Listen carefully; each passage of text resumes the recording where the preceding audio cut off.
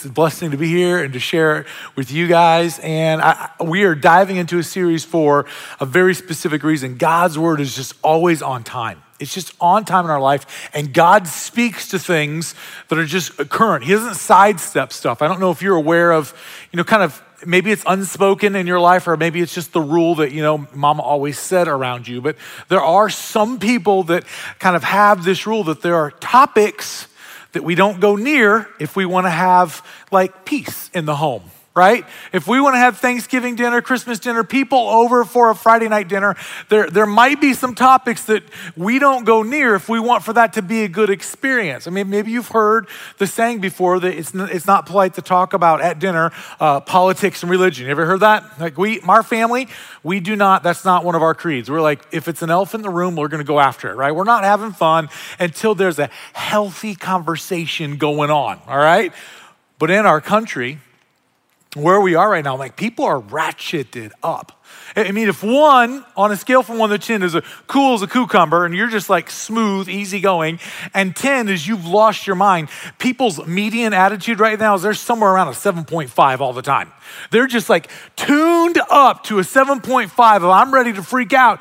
And it really is because, more than ever probably in my lifetime that I can remember back, as a culture, there's a lot of division.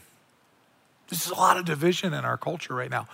I don't know if you're aware of this right now, but Satan, he is not fully bound. The Lord God has allowed Satan to roam, a very real character, to roam this earth. And one of the tools that he has in his arsenal is this idea of division.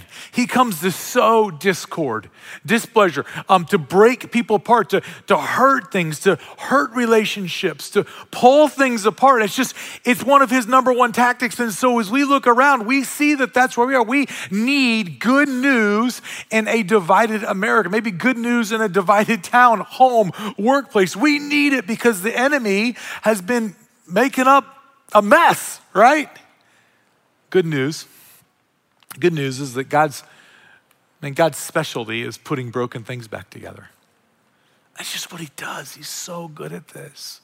And he's kind and he's patient. And he's gentle with us in the process. But you know that the enemy's working when you see division. You know that God is working when you see unity, when you see broken things coming back together.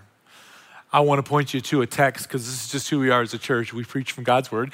The text I would point you to is John chapter 17, one of the most incredible moments in the history of humanity. I got to tell you when this is. Sometimes you look at a text and you're like, oh, that's great. But if you know where it's at, if you know what's happening before it or what's coming after it, it brings way much more to light. John chapter 17 is the very last moment before Jesus and the 12 leave the upper room, the week of the Passover. This is a time in Jerusalem that is always hopping. There are hundreds of thousands of extra people. Jerusalem, small town, been there, small town still today.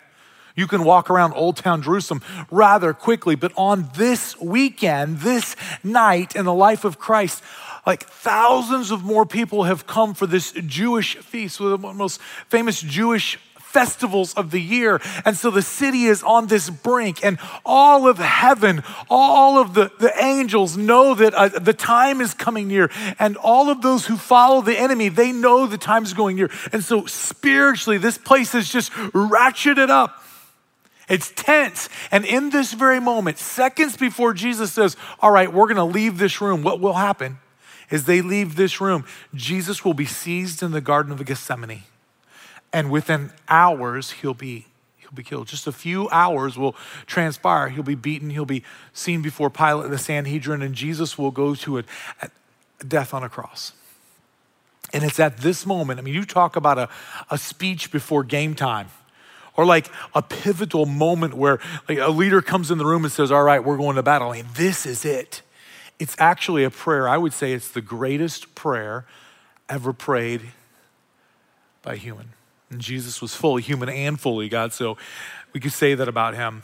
It happens in John 17, and I just want to give you the thing I want to ask you to look for in these first few verses. It's just a few verses. It's a short prayer. Here's the first thing. I'd look for this. Jesus is when the glory that's gonna come. Jesus' win is our win. It's your win. You look at it here, verses 1-5. Jesus' win is your win. After Jesus said this, he looked toward heaven and he prayed, Father, the hour has come. Glorify your Son, that your Son may glorify you. For you granted him authority over all people that he might have eternal life, that he might give eternal life to all those you have given him. Now this is eternal life, that they know you. Jesus is praying to God. He says, this is eternal life, that they know you, the only true God, and Jesus Christ, whom you have sent. I have brought you glory on the earth by finishing the work you gave me to do. And now, Father, glorify me in your presence with the glory I had before the world began. And some people like to put Jesus historically in a box and say, well, I know he existed, but he was just a really good teacher. Okay, really good teachers don't talk about being around before the world began unless they're crazy or they truly are the Son of the living God. By Jesus' own words, we have to make a decision on who he is. And he says eternal life is this, that they would know God, the only true God, and they would know his son who he sent. This word glory is actually used 5 times in these first few verses. It's 8 times in the whole prayer. There's something that happens around this idea of Jesus' when he is getting ready to go to a moment of glory. Now, I don't want to act like everything about the cross through every lens is beautiful. If we look at it through a human lens, the cross is tragic, despicable, disgraceful. There's disgrace in the cross. Someone being beaten, clothes torn off, and murdered publicly in front of people. I mean, I can't stand at that and be like, oh, that's beautiful. Like, you would look at that and say, no, that's tragic. But through a spiritual lens, the thing that Jesus would go and do on the cross is the thing that all humanity needs. And here's why. There's a man who was the first man named Adam. We have all been born through the seed of Adam. And see, when you're born through the seed of Adam, you have Adam's reality, Adam's experience, Adam's tendencies, everything that Adam has towards his life is kind of what we kind of get. See, Adam failed at something. The thing that Adam failed at is the thing that we're failing at. Adam failed to be perfect. Adam failed to be obedient. Adam failed to follow God in the one way that God said, follow me. And so when we're born, naturally, like if you're here, you've been born through the seed of Adam. And Jesus shows up to Nicodemus a few chapters before this. He's a guy that doesn't want to be seen with Jesus. And Nicodemus comes to Jesus in the night and he's like, what's going on with this kingdom you're talking about and the Father that you talk about? And Jesus says, you've been born of Adam. You've been born the natural way. Here's what you've got to do. You've got to be born again. And this time when you're born of the Spirit of God, and you're born of water. You're born of truth. And when you're born in that way, you're going to experience what Jesus is talking about here. See, Jesus' win over the cross, Jesus defeating death, like we just sang about, that win can be our win. We get to share in what Jesus has conquered. There's a guy in my office just this week, and he uttered the words, it happens. Man, it just happens like clockwork. And I gotta sometimes just stop people in the things that they're saying because they're speaking death. The guy says, the church was doing something to be a blessing in his life. And he said, there's so many people that deserve this more than me. And I was like, whoa. If we base things, if people get what they deserve, we're all in trouble, right? Like, let's all be glad that none of us get what we deserve. Stop that. And he said, no, you don't understand. I do bad things, he says. And I'm like, oh, okay, I get that. This guy named Paul who followed Jesus said the same thing. I understand that. And he keeps pushing me. He goes, but you don't understand. I'm trying to fix myself first. And right there is where I almost had to rebuke him. And I said, stop those words. Don't repeat these words anymore. Don't teach these words to your kids. Don't leave this office with those words, because that right there is the seed of Adam. The glory that Jesus is talking about when we get Jesus's win is that Jesus comes in and Jesus fixes things in our life. If you wait until you can fix it, you're never going to actually get there. And some of us, we are waiting. We believe that our victory, our win is tied to how much belief we can muster up. Like when we're in here and the band's going and they're singing a song, we're like, the enemy's been defeated. We're in a moment and we've got a feeling, or like, if I could feel like this all of the time and I could believe like I believe in this moment with other people, man, then I would really be getting a win. And that's not what our faith is tied to. That's not what our victory is tied to. Our victory isn't tied into us being able to muster up a little bit more belief. Our victory is tied to who Jesus is, and he's unchanging, he's constant, and his win is secure, and we get the win because Jesus got the win. He gives it to us. There's something about names. There's something about naming a child and the connotations that we start to put on names and how those things start to build around a person of a name. And if you know one person that's got a name and someone says it, you immediately kind of have an idea of that person to you. I just love names. When you call someone by their name, you just see their face change, right? When you remember someone's name and you have that connection with them, you see, one of my favorite things of going to Disney is not the ride. It's not the parking, that's for sure. It is, in fact, all Disney employees, if they've got a name tag on, right? And you could just call them, you can look at them, and it drives my wife nuts, right? Because I'll be like, dude, what's up? What's up, Bill? You know, and you see Bill's face light up, and then Bill remembers that his name's right here, right? I love that, though. I love being able to like call people by their names. And our names, it's this image bearer. There's something about a name that starts to show us the nature of the person. We take on the nature. I want to show you, I did a search this week for funny names because I think funny names are fun. Sad Man. This guy's name right here on the screen is actually Sad Man, which I think is really funny because he looks sad to me.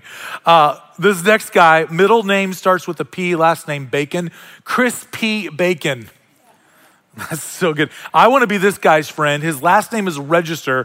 First name starts with K. Cash Register. Love it. This next guy, he had a really difficult time in junior high. Last name Lee, first name Brock. Mr. Broccoli. Broccoli. This guy, last name Pickle. Probably could have been difficult in junior high, but you put Dill with it. Dill Pickle, right? That's his name. And finally, I mean, if you are going to have this as a name, you better be a really good goalie. Outhouse, really? This is this guy's real last name. He's a goalie. His name is Outhouse. I love it. There's something that is magical and incredible and that draws us in with names, and Jesus gets this. And in this prayer, he comes to us and he's gonna give us something. We share in the power and the name of our Father God in heaven. John 17, verse 6, Jesus continues by saying this: I have revealed you to those whom you gave me out of the world. They were yours. You gave them to me, and they have obeyed your word.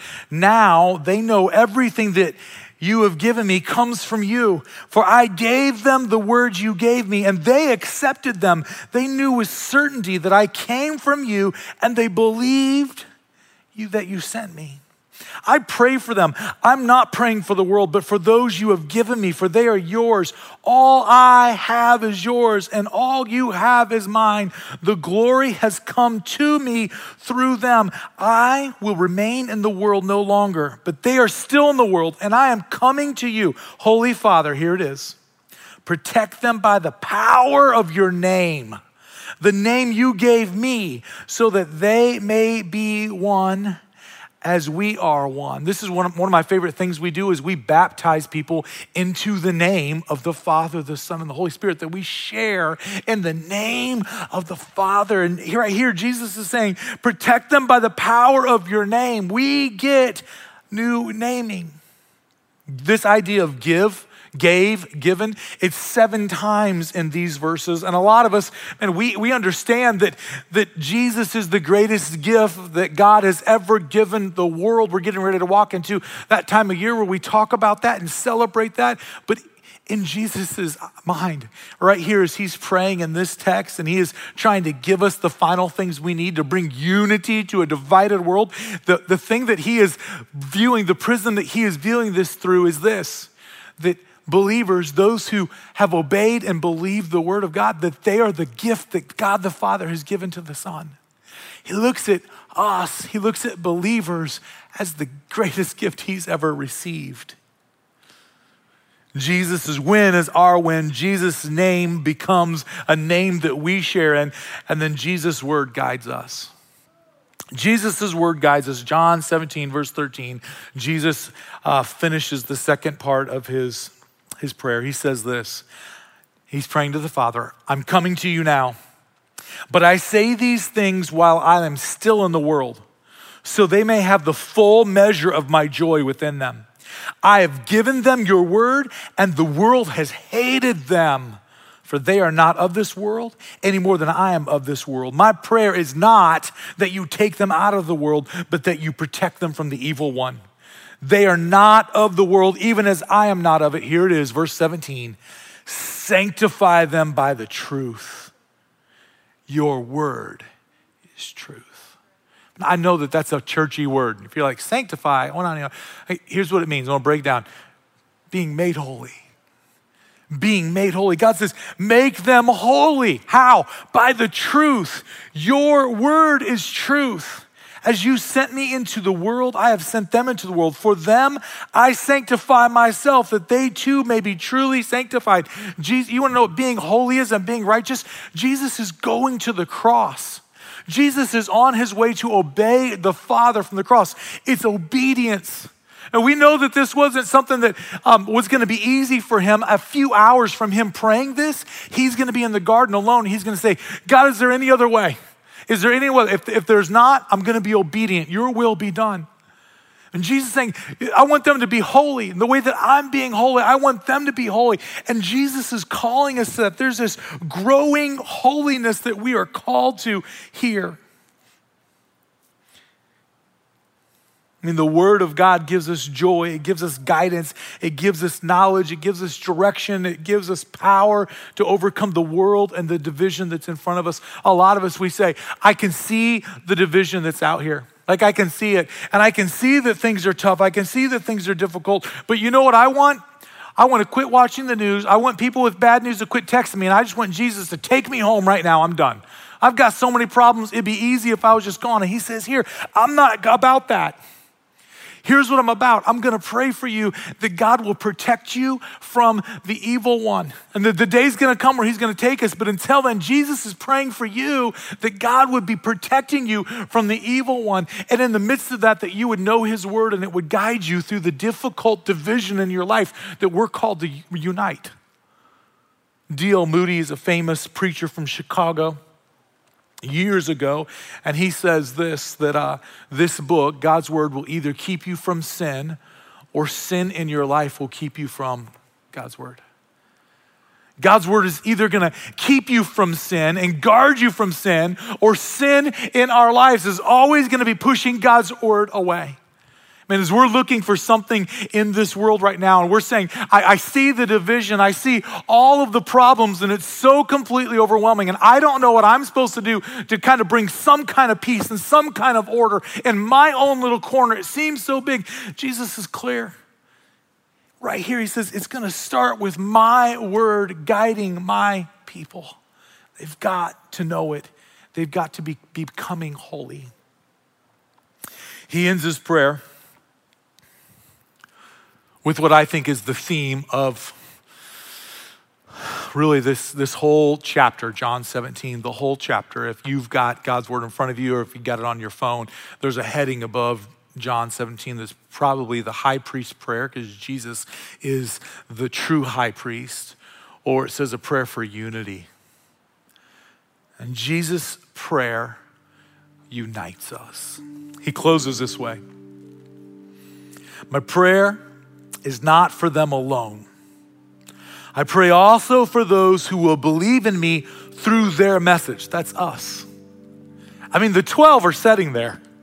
Just picture it. They're in this room. I mean, for 2,000 years, people have tried to imagine this moment. And Jesus prays for us in this moment. He says, my prayer is not for them alone. He's looking at these 12. But then he prays for you. He says, I pray also for those who will believe in me through their message.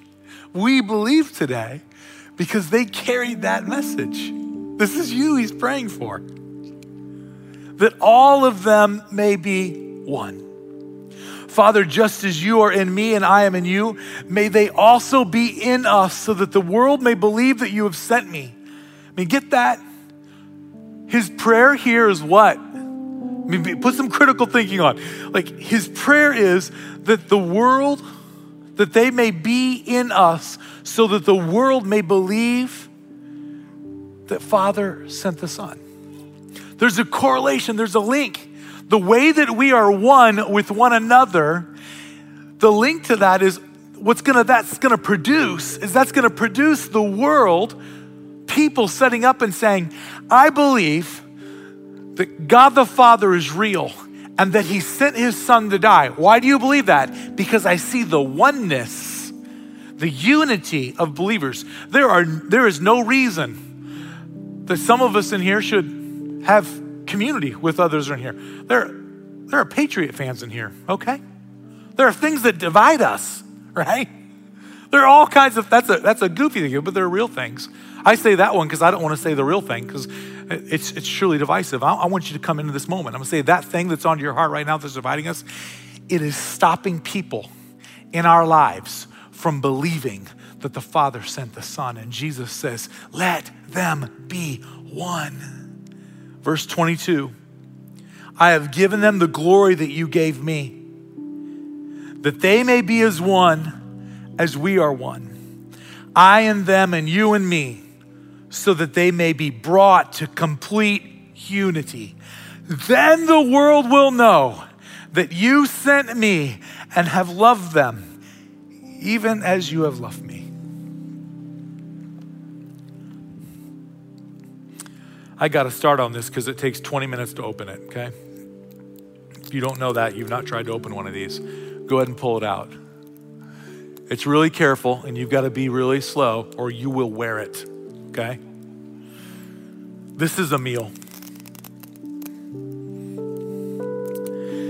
It's a meal that Jesus set and said, this meal is going to bring you together.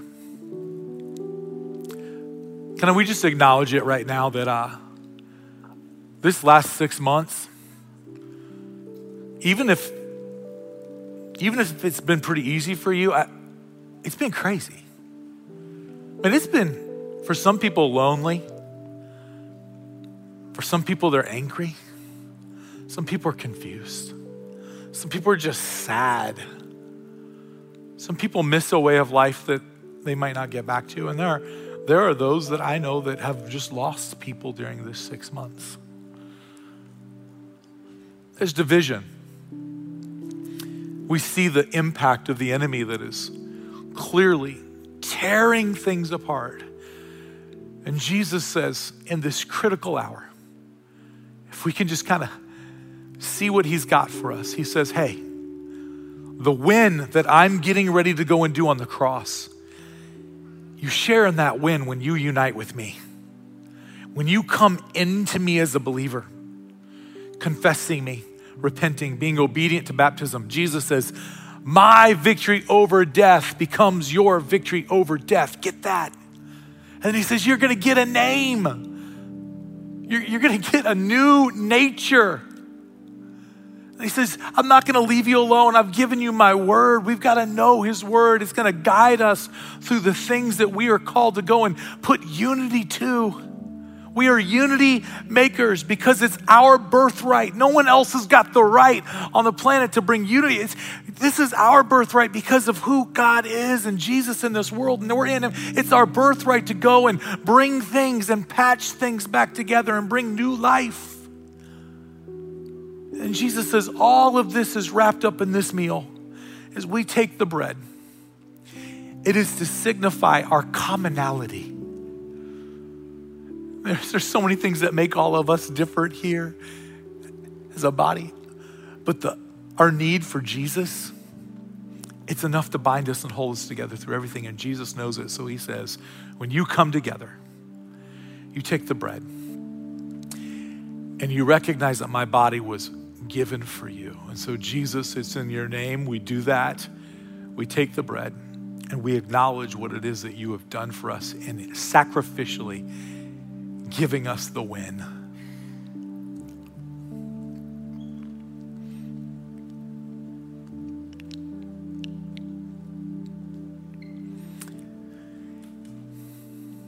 And in that hour, he took the juice, he took the cup, and he said, this is my blood. And it was poured out for you. And so Jesus, we drink to remember that your perfect blood washes us. We cannot fix ourselves. It's you that does that work in us. We thank you. Let's remember him by drinking the juice.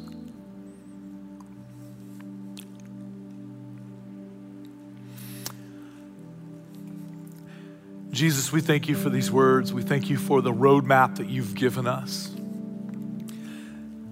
that helps us be a force in our homes, in our streets, the places, just wherever we go, wherever we have any influence at all. You've given us the roadmap to start to bring unity to places where there's division. You are good news. We get the win from you. We get a new name in you. We've got your word to guide us, and you are constantly, by the power of your spirit and your name, you are pulling us together because of the commonality of our desperate need for you. We build our lives on you and you alone. It's in your name we pray.